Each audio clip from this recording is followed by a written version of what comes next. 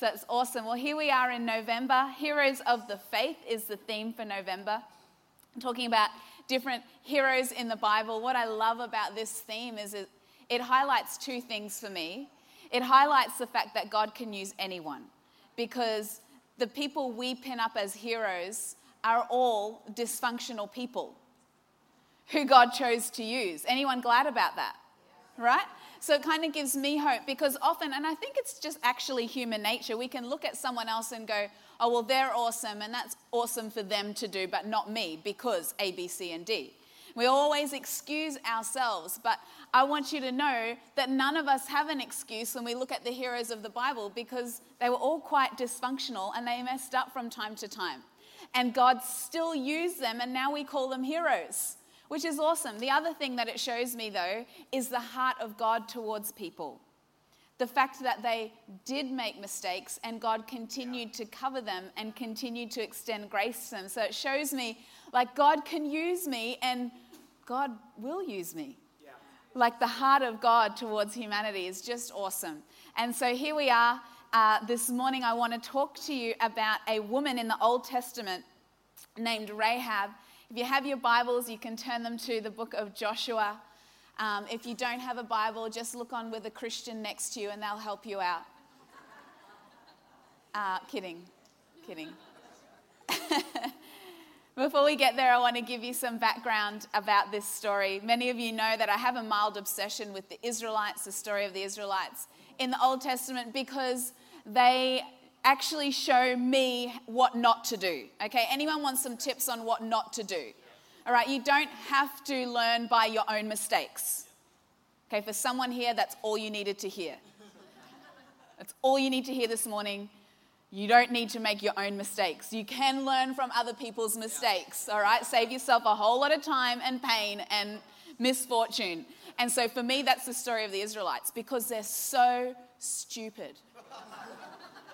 And I'm like, wow. And when I read it, I feel like I'm looking in a mirror. I'm going, Carolina, that's kind of what you do from time to time.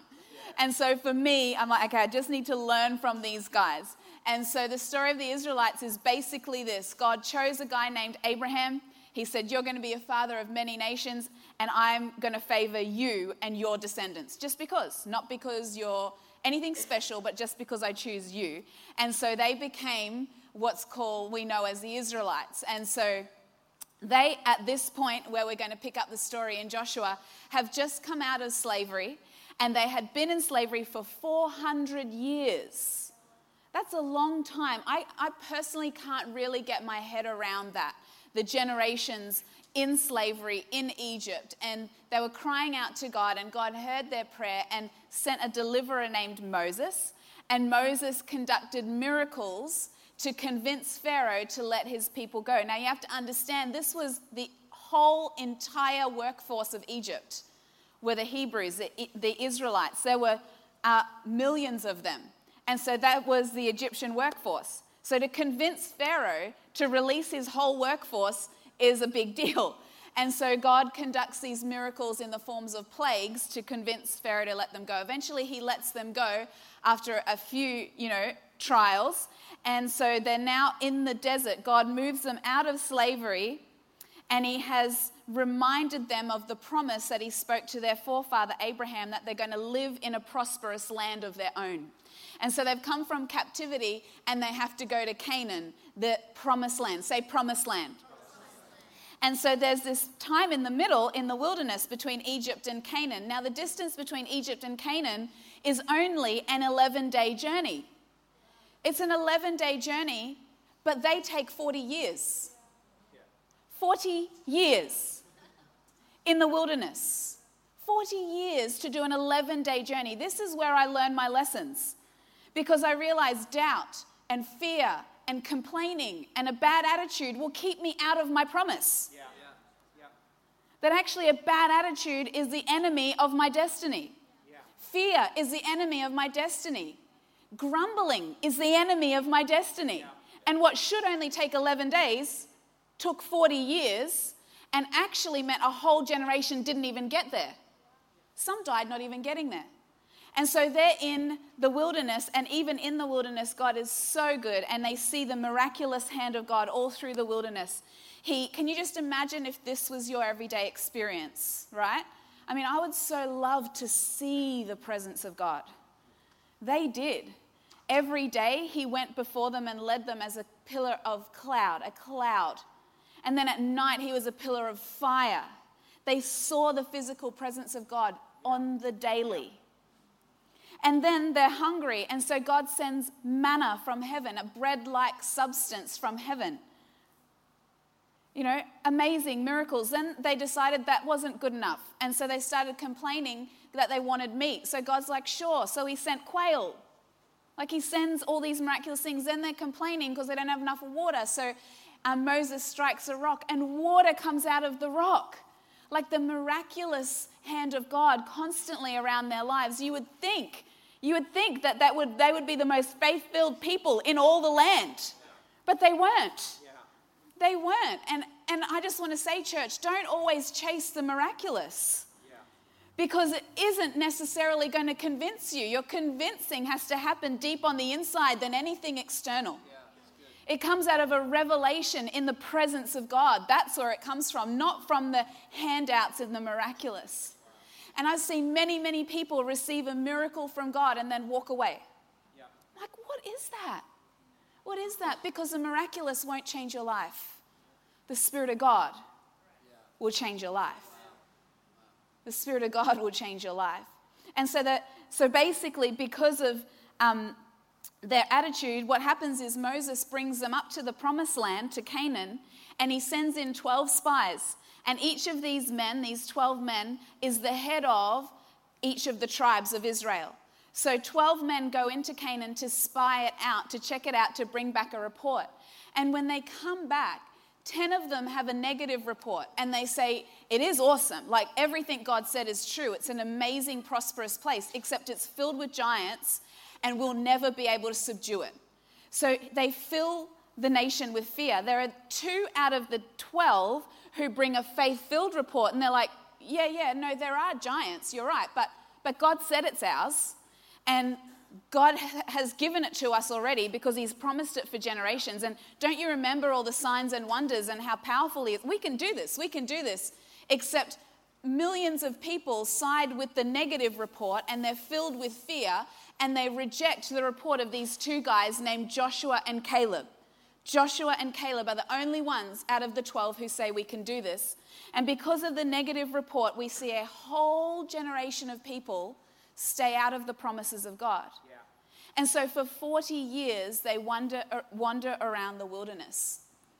And 40 years later, that whole generation that came out of Egypt and saw the miraculous hand of God dies. They die in the wilderness, including Moses, never entering the promised land. And so now we have new leaders over Israel and a whole new generation in Israel who were born in the wilderness. And I'll give you one guess as to who the leaders are. Anyone tell me? Who are the leaders now of Israel? Joshua and Caleb.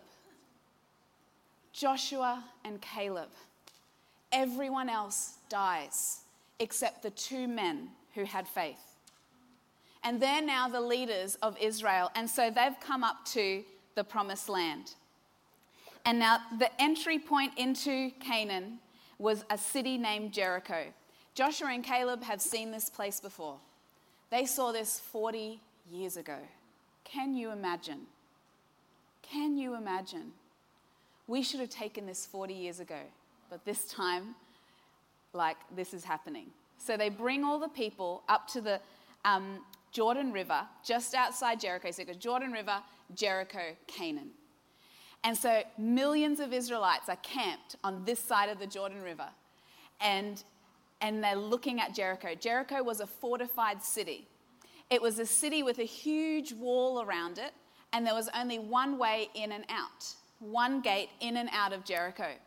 And so the city was heavily fortified, heavily armed, and they're standing at the border of this city that they should have taken 40 years ago.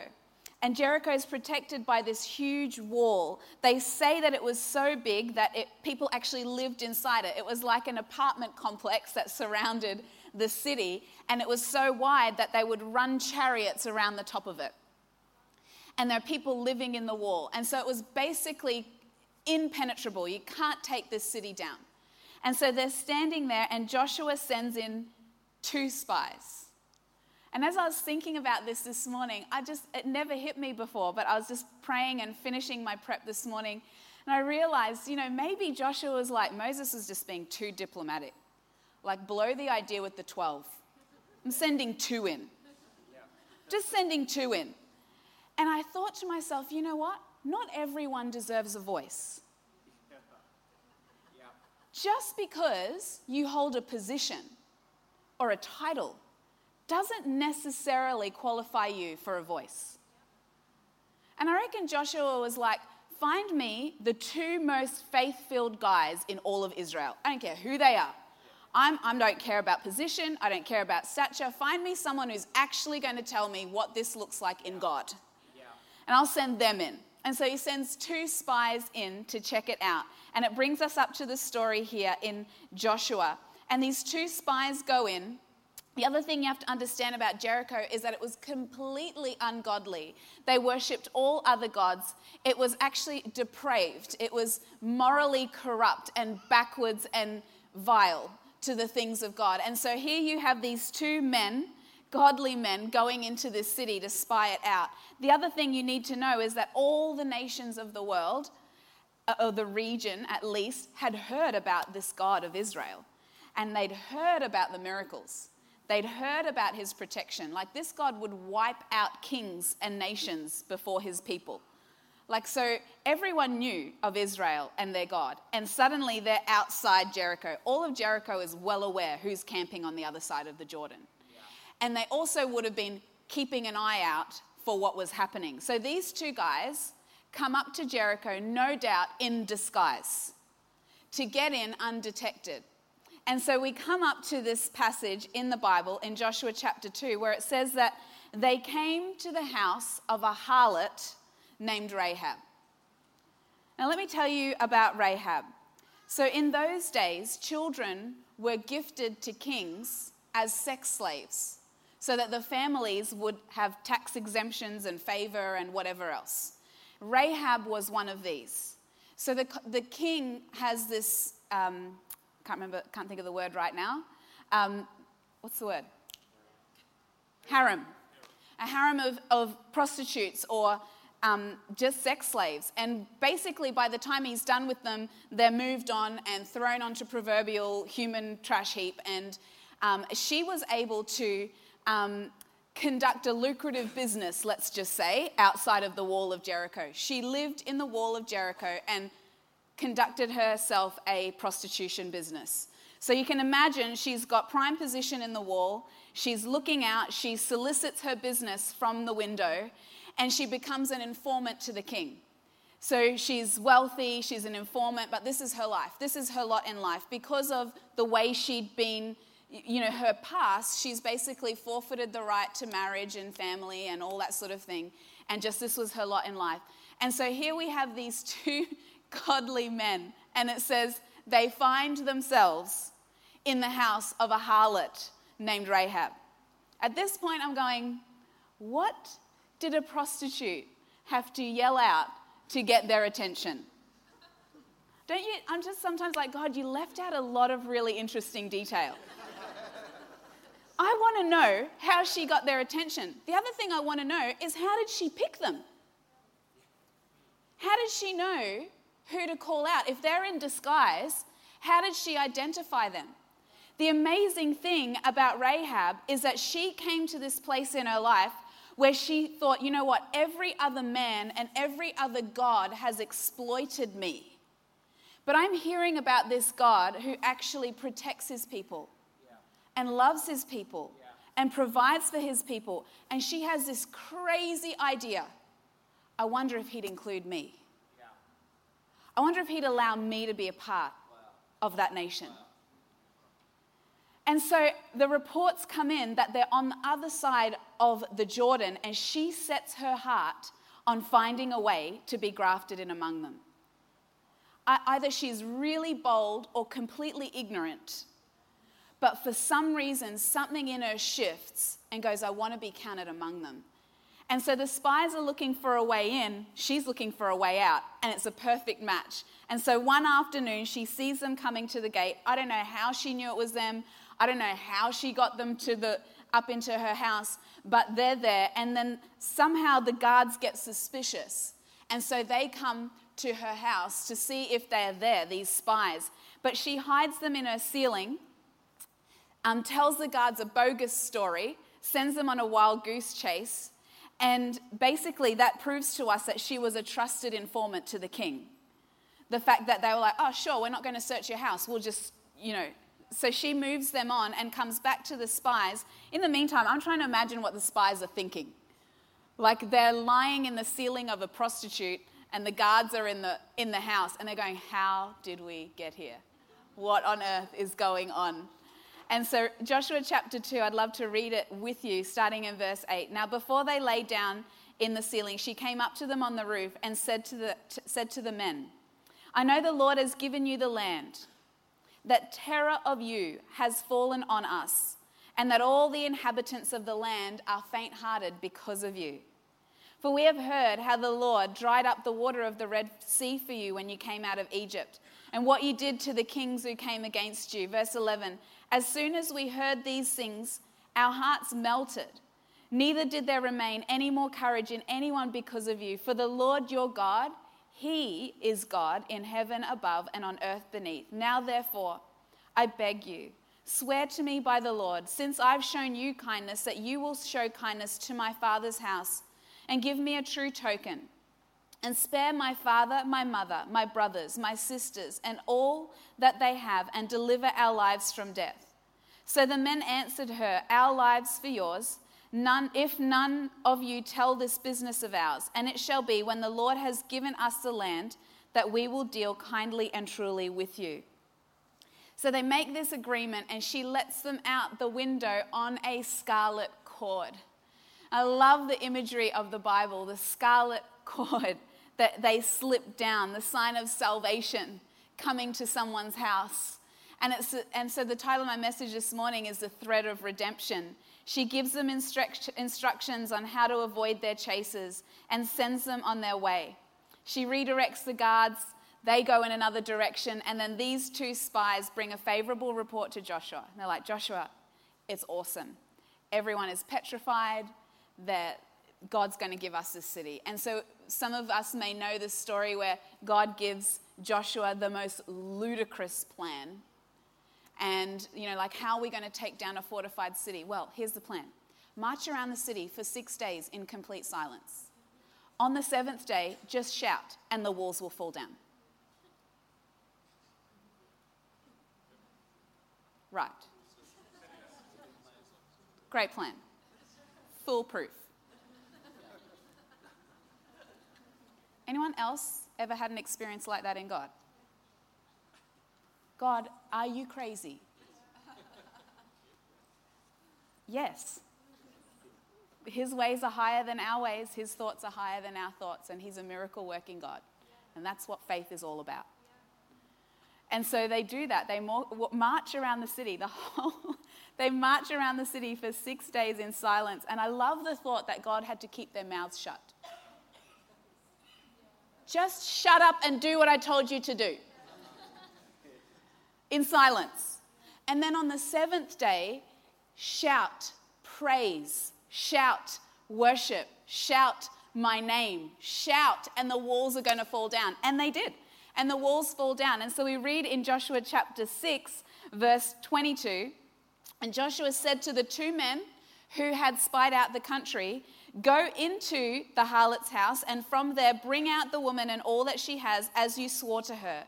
And the young men who had been spies went in and brought out Rahab, her father, her mother, brothers and sisters, and all that she had, and brought out all her relatives and left them outside. Say outside. It's important for later. Outside the camp of Israel, but they burned the city to the ground with fire. Only the silver and gold and vessels of bronze and iron they put in the treasury of the house of the Lord. And Joshua spared Rahab the harlot, her father's household, and all that she had. So she dwells in Israel to this day because she hid the messengers that Joshua sent to spy out Jericho. The thread of redemption. What can we learn from this amazing hero? Well, my first point is this, is that we can redeem the past. We can redeem the past. So we can't be certain about the relational dynamic between Rahab and her family because that's not included in Scripture. But scholars and study tells us what I shared with you earlier, that often these women in those cities were gifted by their families to men of influence. And here we find this woman who has paid the price with her whole life for the greater good of the family. She has been forcefully put into a lifestyle which denies her blessing, integrity, dignity, character. She's been forced into a depraved and degraded life by the people who should have loved her and protected her. And so we see this painful thing happen in her life, but her response here is redeeming the time. Her response is, hey God, I don't want to be the only one counted among your people. Will you also make a way for my family? We can read over this and not join the dots. Her family were the ones who hurt her. Her family were the ones who denied her. Sometimes it's the ones we're closest to who hurt us the most. And here we find her making a way for exactly those people. This takes a revelation and it takes maturity. And I'm not saying, it takes wisdom because we don't need to reestablish relationship with everybody who's abused us. But can we come to a place where we're bigger than the pain? Can we come to a place where we're bigger than the hurt, than the memory, where that no longer binds us up and restricts us, when we're no longer seeking an eye for an eye and a tooth for a tooth, we're the bigger person. We're the bigger person. And so she makes this way. I want to tell you that nothing is ever lost in God. Nothing is ever a loss in God. It's never too late unless you say so. You're never over or a victim unless you say so. Nothing is ever a loss in God. Romans 8:28 says, "For we know that all things work together for the good of those who love God and according to his purposes." So we may have come from a story that is hurting and broken, and maybe that story was self-inflicted, maybe it was inflicted on us. But I want to challenge us, do we believe that God is a God who redeems the time? Yes. Do we believe that he's a God who buys back what was stolen from us?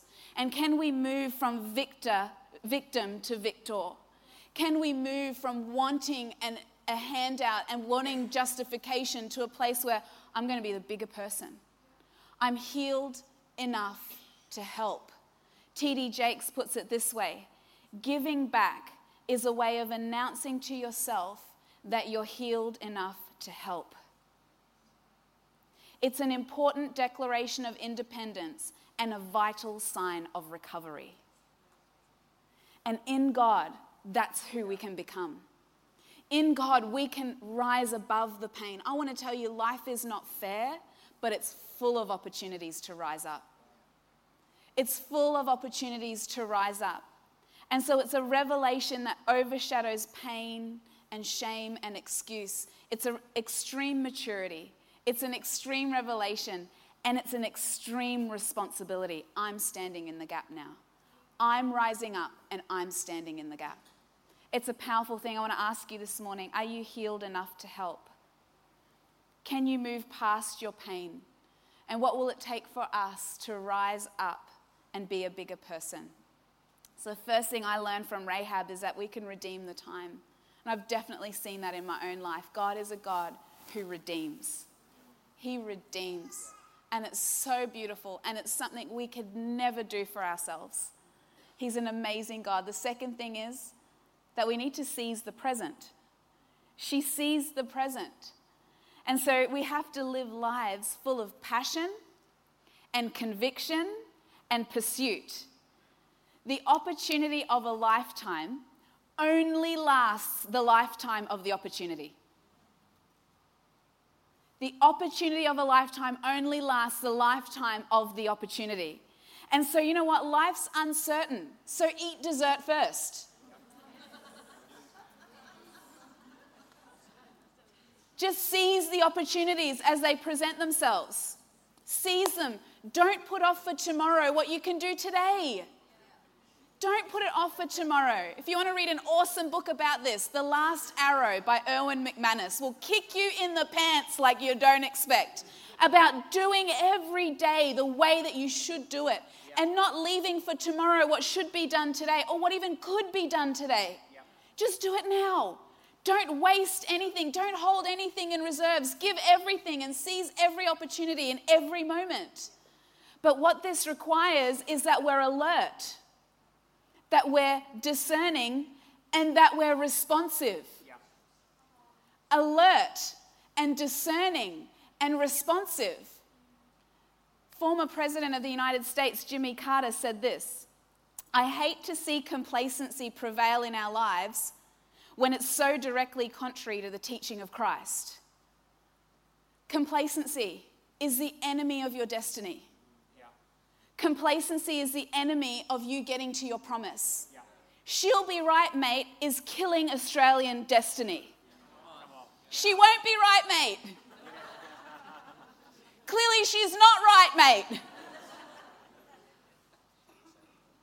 Complacency is the enemy of destiny. It's the enemy of the promise of God. We need to be full of passion and conviction and pursuit, and we need to be discerning and alert and sober-minded. One of my favorite scriptures is in 1 Peter chapter 5. It says, "Therefore, humble yourselves under the mighty hand of God, that he may exalt you in due time, casting all your care on him, for he cares for you." Verse 8, "Be sober-minded and vigilant, because your adversary, the devil, walks around like a roaring lion, seeking whom he may devour. Resist him, steadfast in the faith, knowing that the same sufferings are experienced by your brotherhood around the world. But may the God of all grace, who called you to his eternal glory by Christ, after you have suffered for a while, will perfect, establish, strengthen, and settle you." But you need to be sober-minded. You need to see your opportunities, seize your opportunities, and run with perseverance and run with conviction every day. Every day. And that's actually a choice. That's actually a choice. Some people you may look at and go, they're so motivated. Most people choose to be that way. They choose to be that way. We have to be sober-minded. And just as I was preparing, I felt like God shared this little thing with me, this little nugget about this whole story, about seizing the opportunity and knowing what to do when the threat comes knocking on the door. Here we have Rahab, and she's hiding the presence of God. I felt like God saying to me, you know, when the knock comes at the door, when the circumstance tries to steal your faith, when the person persecutes you, when everything is opposed and knocking at the door, have you hidden me away in the depths of your house? Yeah. She hid the presence of God in the depths of her house. And there it was, tucked away, as she resisted the enemy. Yeah. Because she knew it was on the inside. And so those moments of prayer, you alone with God. Those moments of worship, you alone with God.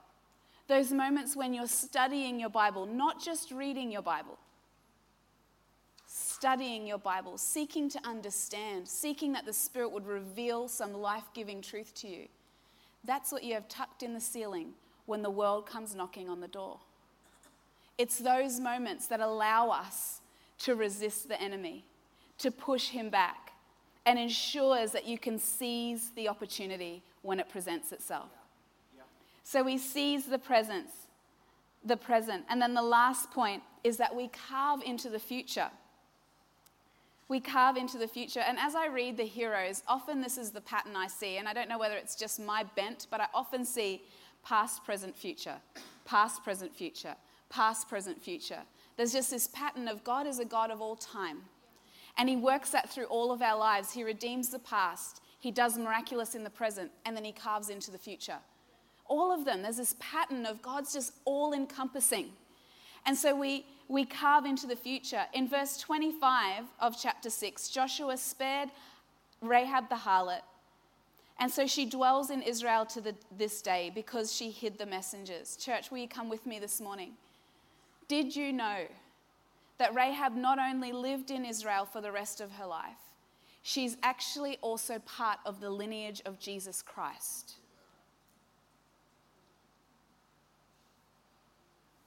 I don't know, maybe I'm slow and when I realized this was like earth-shattering for me. Maybe you all knew something I didn't know. Like, please just entertain me for a while if you already knew this.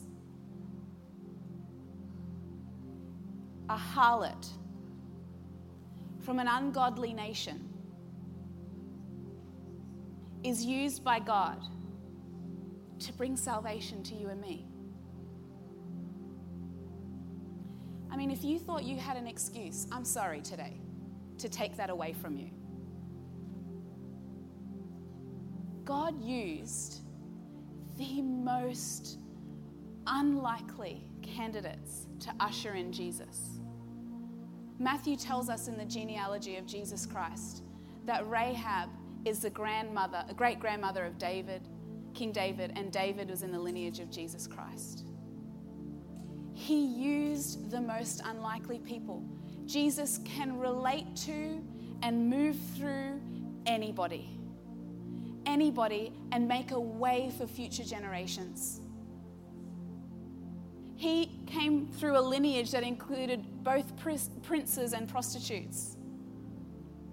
God himself was both the king and the illegitimate child of a teenage girl. There is no one he can't relate to and no one he can't use and love and move through.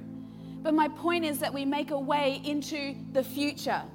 Some say, and the scripture said it, that she dwelt outside the camp. And maybe that was the Israelites' way of going, we don't know what to do with this like unclean, defiled person. Like, God spared her, but she can live over there. And so she lived outside the camp. What I love is just her humility and her desperation to go, that's fine with me. I'm just going to be as close to God as I possibly can be. And so she dwelt outside the camp. But how did she become in the lineage of Jesus, right? Well, an Israelite man took her as his wife. And it makes me wonder, what made her so much more attractive than all the good girls in Israel? Maybe it was her passion. Maybe it was her conviction. And you join the dots, it was actually one of the spies. Saw just this tenacity, this count me in, I'm not backing down, I refuse. I remember feeling like that. I remember realizing there's a God in heaven who wants to cover all my disgrace, breathing that oxygen for the first time, that hope for the first time, and going, you know what, I don't care how inappropriate my presence might be, but I'm making myself boldly into the presence of God. I'm coming and no one's going to stop me. And then watching God favor my life because I don't deserve the favor that I walk in. Just like Rahab didn't deserve it, but she was passionate enough to go after it with both hands. She was passionate enough to see God for the love that he truly is and go, I want that, and I want to be with you, and I want to walk with you, and I don't care about anything else. That's all I want. I know what that feels like. Jesus relates to all of us, and it seems that no matter who you are or no matter what your background is, the only prerequisite for him using you is an abandonment to his grace and a passionate pursuit of who he is. He can do anything with a person like that. Winston Churchill said, history will be kind to me, for I intend to write it.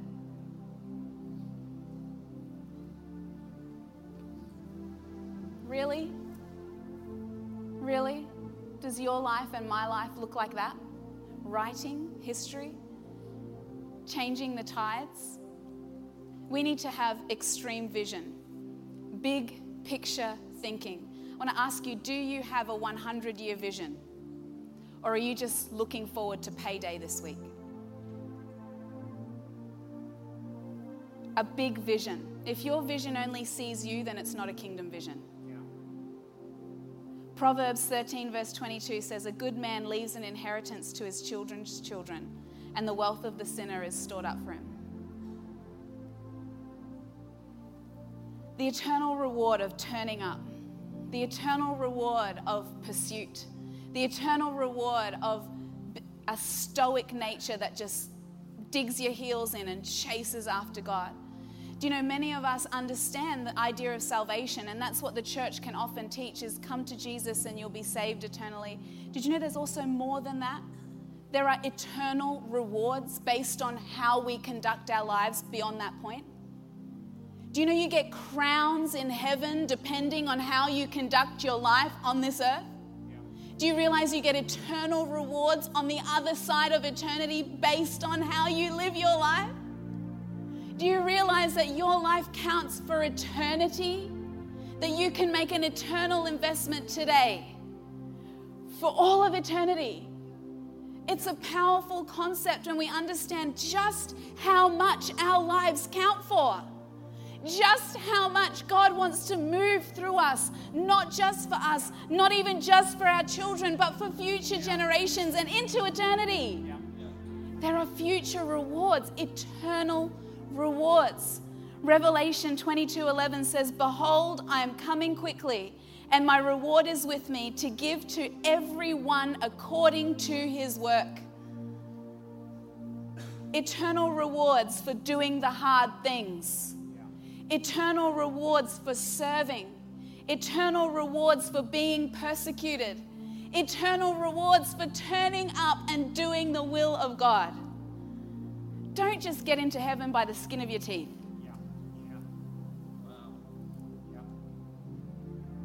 There are rewards waiting for you.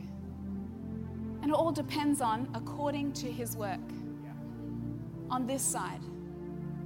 Storing up riches. You know, when Sam's dad was a young man, so my father-in-law, when he was a young man, he grew up in a farming household on a dairy farm, and he became a Christian. He was saved radically, and his stepfather was quite opposed to this new way of life, and he took Steve out into the fields one day, and he basically, this may remind you of another account in the scripture. He said, see all this? I'll give this to you if you renounce your faith. This whole property. And Steve said, I can't do that. And so he was written out of the will for that property. But I'm so glad. I'm so glad about that. Because his eternal reward is far greater than a bunch of cows and some green fields. Right? What he laid up for his children's children. And we may never be able to measure it this side of eternity, but it's a significant decision where he realized my life counts for more than this. More than this week's paycheck, more than this field.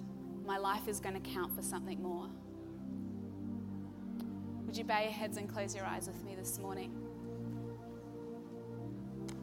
God's promises are always bigger than ourselves. It's always bigger than the right now. And from the life of Rahab, that's what I receive.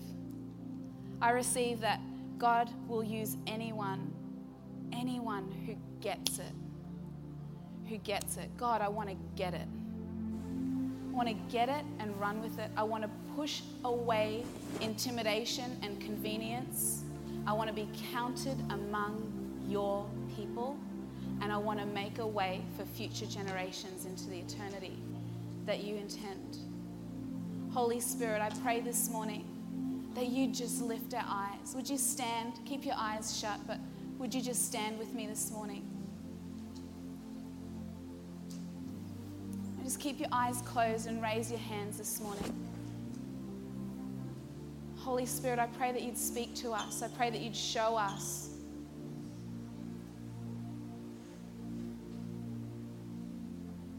Holy Spirit.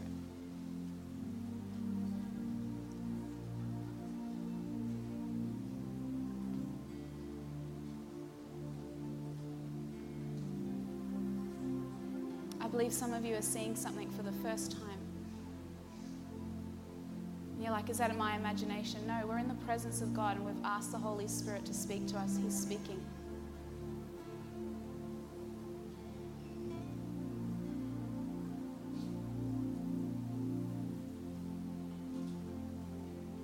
It's okay to make bargains with God. I do it all the time. She invited those spies in and she's like, if I look after you, will you do this? God's okay with that. I reckon he'd prefer that than someone who sits on their hands and does nothing and asks for nothing. Just ask him.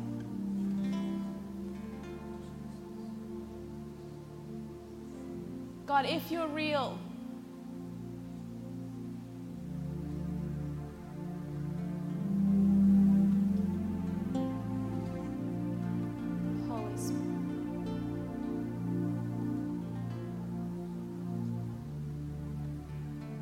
feeling uncomfortable, I just want to encourage you to just disarm that.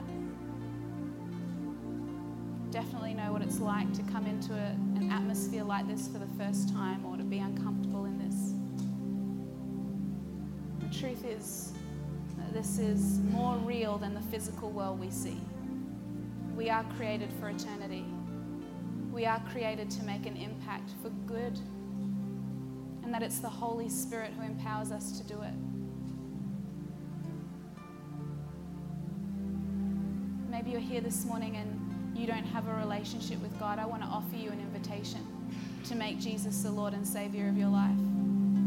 I remember being in a room like this and hearing a message about God and being offered an invitation to make Jesus the Lord and Savior of my life, and I responded. And I still remember that day like it was yesterday. It was the best decision I've ever made. And I have made mistakes since then, but I've come back to God and he's covered me and restored me. Just want to offer you that invitation to make him the Lord and Savior of your life. And if that's you, I'd love for you just to raise your hand as I look across. No one else is looking. You want to make Jesus the Lord and Savior of your life? Give me a wave. See your hand. Thank you. Thank you. I see your hand. Holy Spirit. Anyone else? Thank you. I see your hand.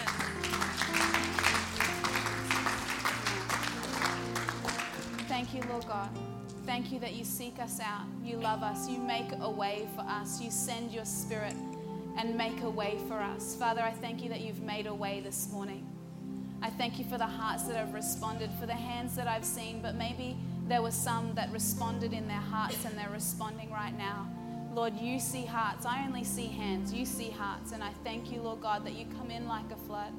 Father, I ask that your Holy Spirit would minister.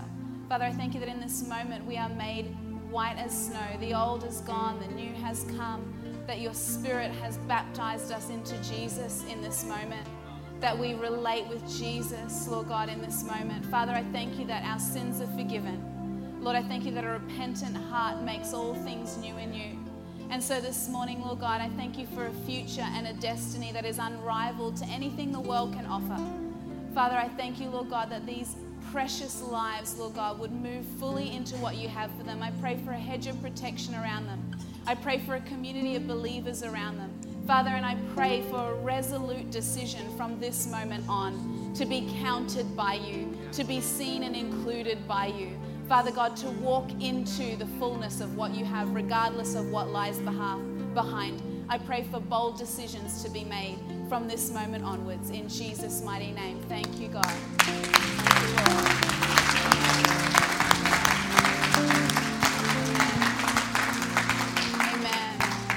For the rest of us, Holy Spirit, I just ask that you would stretch our believing. Stretch us, God. Lord, we're asking, we're seeking. We want to see you. We want to know you. We want to move fully into you. We want to be responsive to you. We want to walk in the way you want us to walk. We want our lives to be poured out. We want to meet our potential. We want to walk fully into eternity, knowing we've given what we were intended to give, not holding anything back, with nothing in reserves, God. We want to walk in the way that you intend for us. And I pray that you'd stretch our thinking so we can do that. In Jesus' mighty name. Amen, amen, amen, amen. Awesome. Well, we're going to go out praising God. Church, I pray that you find yourself in the presence of God. Pray that through this week. And we'll see you back tonight or next Sunday. Love you heaps.